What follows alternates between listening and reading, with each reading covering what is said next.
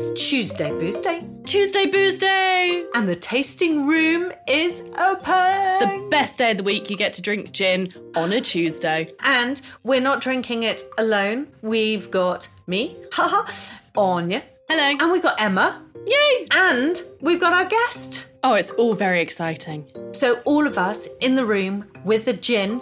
Emma will be able to tell us all and we will taste it. Yay! Hurry up and let me pour my drink.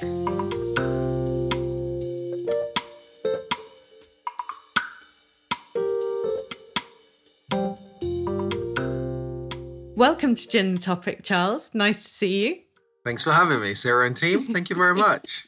And we're in the tasting room. We have Anya, Hello. Obviously. And we have Emma. Hi. And this week we are tasting Pangolin gin. And I have to confess that obviously Charles didn't choose this gin. Instead, I bullied Charles to come on this podcast because I found the gin, knew what Charles did, and wanted to drink it whilst talking about his topic. Mm-hmm. So we're drinking Pangolin gin because we're talking pangolins with Charles later in our main series. So Pangolin gin. Emma. Hello. Can you tell us, actually, before you tell us about it, Charles, is it all right that I bullied you on to drink Pangolin gin?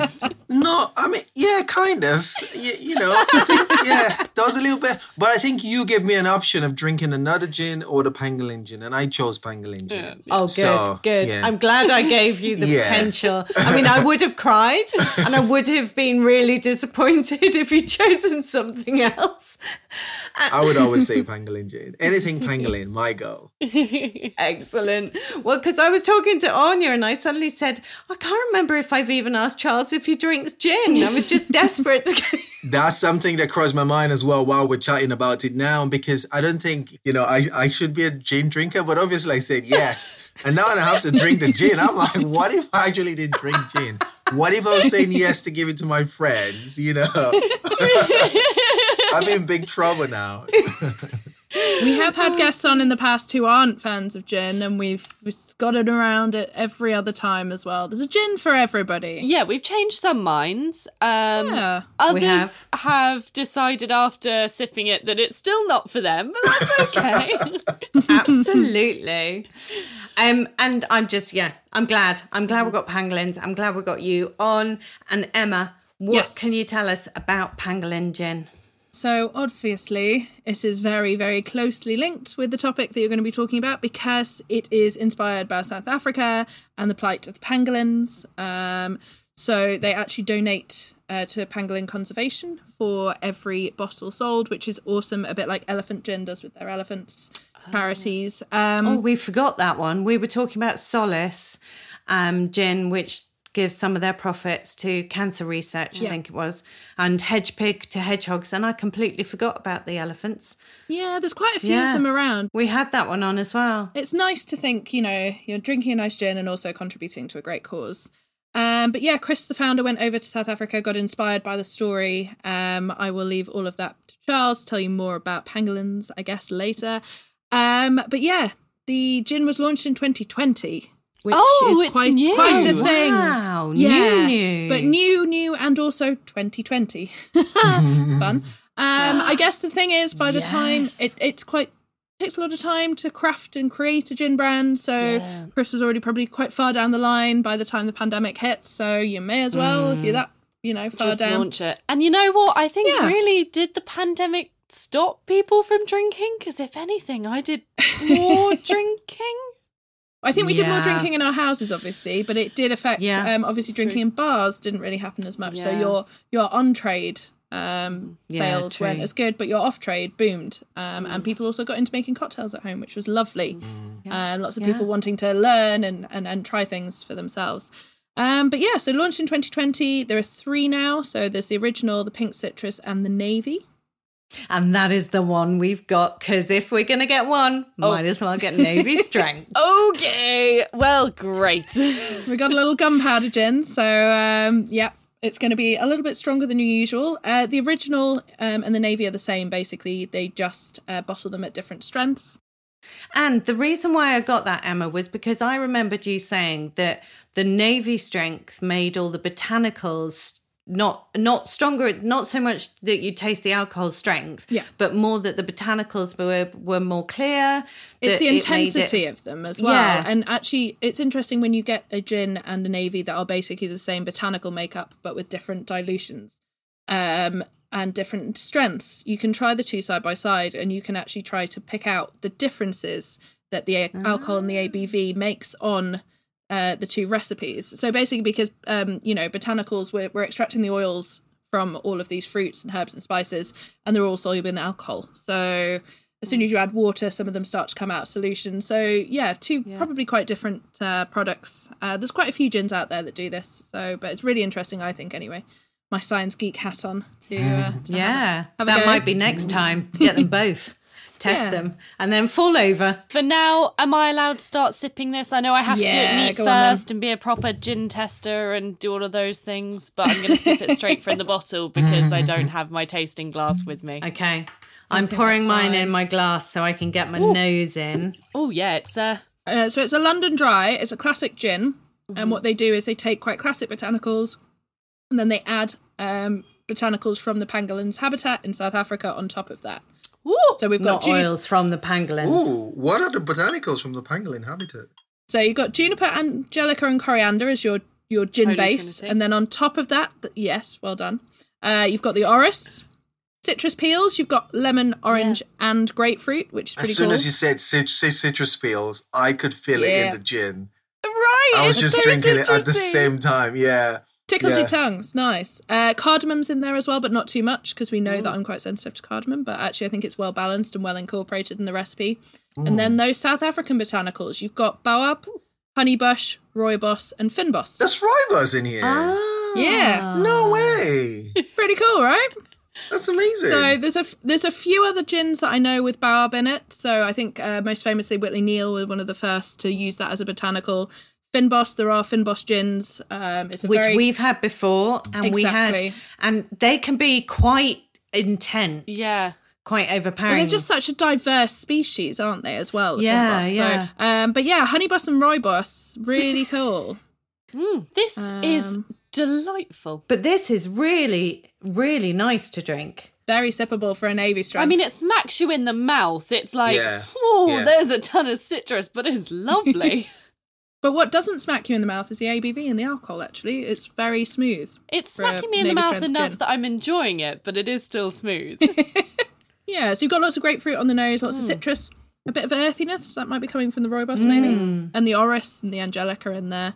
Yeah. It's got a bit of a woody, is that right? Yeah. Kind of like wood chip. So angelica root and angelica and things like that will add that kind of rooty aspect, but I wonder if it's also being complemented and amplified by the rooibos.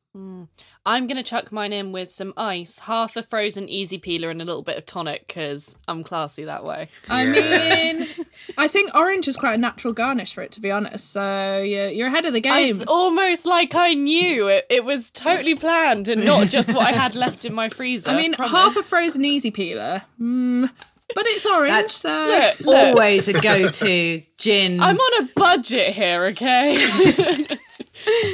Well, I feel I have to now dilute it because otherwise, as it's Navy strength, if I'm drinking a little too much, that's just gone then all there's no hope over me. Oh, no. No. It's only the tonic, though, right? Not the gin. Yeah, it's only the tonic. It's fine. Don't worry, I'm not wasting gin. I'm just a little bit soaked.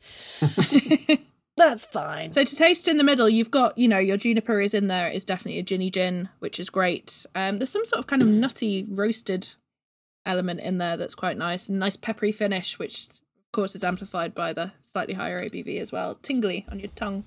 Okay. Yeah. Adding a bit of dilution is probably going to open up those citrus notes, I think, even further. They tend Oh, to be the ones yeah. that come out of solution first. Yeah, nice. Oh, that is good. That's a good gin. Well done, the pangolins, because I'm going to give them all the credit here. But no pangolin was hurt in creating the gin. It's not squeezed out of a That's pangolin. very important information to say, I think. No endangered species. Oh, that is lovely. It's made. It's, as I say, it's a London Dry style. They actually vapor infuse most of their botanicals, from what I can tell. So they put all the botanicals in the vapor column, before heating up the alcohol and running through it. So you'll get maybe some of the lighter, brighter, fresher notes from it. You lose some of that woodiness once you've diluted it. Yeah. The citrus comes alive, doesn't it? Mm. Yeah. And as for drinking, I would say G&T with a wedge of orange, slice of orange, or half a frozen easy peeler. Don't knock it till you try it. You could do a double garnish with that and maybe put some herbs in there. I don't know. Maybe basil or rosemary. Or a little bit of grapefruit. We know you're up in the grapefruit at the moment. I love grapefruit. I've got some Italian seasoning in the cupboard, if that could work in it. I mean, never say never. What if would we cocktail it, or is this just a good G&T gin? I mean, I think because it's navy strength, you need to be a little bit careful with what you're mixing it in. So a dry martini is probably going to blow your face off. It will be delicious, though. That's the thing. It will be really tasty. Is it too much? Because I would totally drink that. I mean, you'd drink it, you'd be happy, and then you'd fall on the floor. Look, if it's a Friday night... Depends what kind of night you're looking for, exactly. Extreme situations. But I am going to mention your favourite cocktail with this one, I think, Sarah. I think this would be lovely in a Negroni. I'm sorry. Okay. So, Charles, we Anya and I, we don't like Negronis. No. I love Negroni. I like this, but I don't. I know. I don't think it would even turn me on to a Negroni. But at the moment, I am obsessed with. I had some Seville. This is going to sound bizarre story. I had some Seville oranges, which I was going to make marmalade out of. You know, proper Paddington style. But then I was so busy, I couldn't make the marmalade, and the oranges, I needed to do something with them. So I juiced them and I've made them into like a Seville orange syrup. And I've been obsessed. I've made them into little ice cubes. I've been obsessed with mixing them with gin to make a little, I don't know what and cocktail you're judging my I think this. Well, to be honest, I think this would work really well with it. If you have the orange juice and you've made it into a syrup with some sweetness and you're putting it with gin, if you then added soda water or something, you've basically got an orange Tom Collins type of situation going on. Oh, there Sounds you good. go. I knew it was a real thing. you're not off the I park. knew it was a real thing. Yeah. Charles, how are you feeling about the Pangolin gin? Are you a fan? I think so. I think, I wouldn't have a lot of it on an empty stomach. It's really good gin. And obviously just getting back from work and having this, it's really great, and having a conversation is good. So, it's the kind of thing you want to have, over a couple of minutes, hours maybe, and just chill and not just gulp it, which is like, oh, gin's right. But this is good. It's good sippable gin. Yeah. Navy strengths demand a bit more respect, I guess, as gins as well. Because of that ABV, they don't want you to just chug it. They demand you sit and take a bit of time, maybe get to know them a little bit. But I will say I have had a bad day, so I'm not too bothered about getting to know them. I will just drink it. Salvageable by the gin. While we're talking about cocktails and mixing, Navy strength gins I have found are excellent in any cocktail that involves cream. So any of your Alexanders. But no. You don't like a brandy Alexander? No. I don't like cream. Sake. Something that fit. Emma, I'm mildly dairy intolerant. You want to give a mildly dairy intolerant person a cocktail with cream in? All of the other listeners out there who might, be up for it, do it. It's great. So the Brandy Alexander cream brandy, actually the original was gin. It's called just an Alexander. Really, really good with a Navy strength gin. I think that would be absolutely delightful, actually, with the citrusy notes as well. Really freshen it up. Okay, so describe to me this Alexander, because all I can think of is Baileys. That's when I think of anything with cream, I'm like Baileys. Baileys, yeah. So what's the point of cream in a cocktail? Because cream is delicious. So whether it's in a White Russian or floated on top of your Irish coffee or something like that, it works really well. And I'm a fan. And I mean, the Alexander as well. So it combines your booze, whether it's cognac in the Brandy Alexander or gin in the normal Alexander, with creme de cacao and cream. So you've got those chocolatey notes as well, and then the cream notes. It just works beautifully. It's a different style of cocktail. Okay. It's not a, chugging back. It is a sitting and sipping, maybe in winter next to a fire. probably the perfect time of year to be talking about this. When you're isn't hungry. After dinner. When you're hungry and you need something a little bit more filling. Maybe, or after dinner as your dessert. Good starter. Because liquid dessert is excellent. Which, because saying that, I do love when you've got like cream on a fruit cocktail, fruit salad type thing, fruit cocktail, but fruit salad which has got like alcohol in the syrup. That's kind of similar. I reckon you might be able to have a go at this one. I mean, it's really easy as well. It's 1 part, 1 part, 1 part. So equal parts all together. Okay. Delicious. Okay. Well, okay. I remain unconvinced, but Emma, it was lovely to see you. We will put a watching brief on this. Maybe we can drink one next time we see each other. No, thank you. Yeah.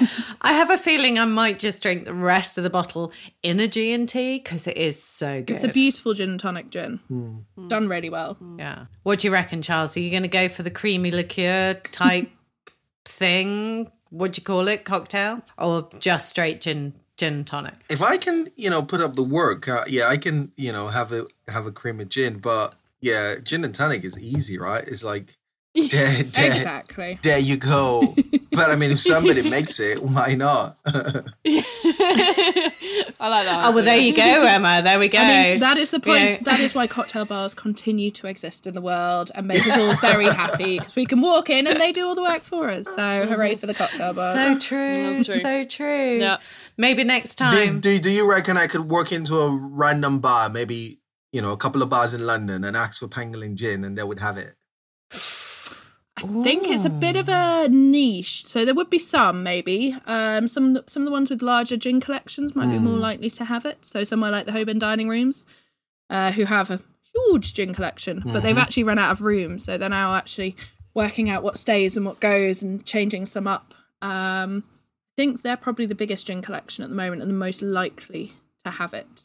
We need to get Pangolin gin to a lot of this cocktail shops. I know, right? It is really lovely. Yeah. First time I've tried We it. could start a campaign. All 4 of us can just start campaigning for more Pangolin gin. We'll be branded as alcoholics before we win. I was going to say, if you go and talk at conferences, you just have to make it your rider now, right? I'll only come and talk if you get me Pangolin gin. There you go. It's Charles sponsored by Pangolin gin. That's a better way to put it, Sarah. Really nice packaging as well. It's the kind of thing you just almost want to buy and not drink, which is offensive to the gin, obviously. Or maybe like, drink and not throw away the bottle, that kind of thing, and just keep it around. Yeah, absolutely. Yeah, definitely. I think that's the right way. Buy, drink, keep the bottle. Consume the gin. Always. It's meant to be drunk. Got to fulfill its ginny destiny, right? Oh, yeah. Love it. Thank you, Emma. We will let you enjoy the rest of your Pangolin gin. Thank you very much. We will see you next week for another. Thank you very much. Take care, Emma. Bye-bye. See you then. But maybe not with cream. No. Cheers. Bye.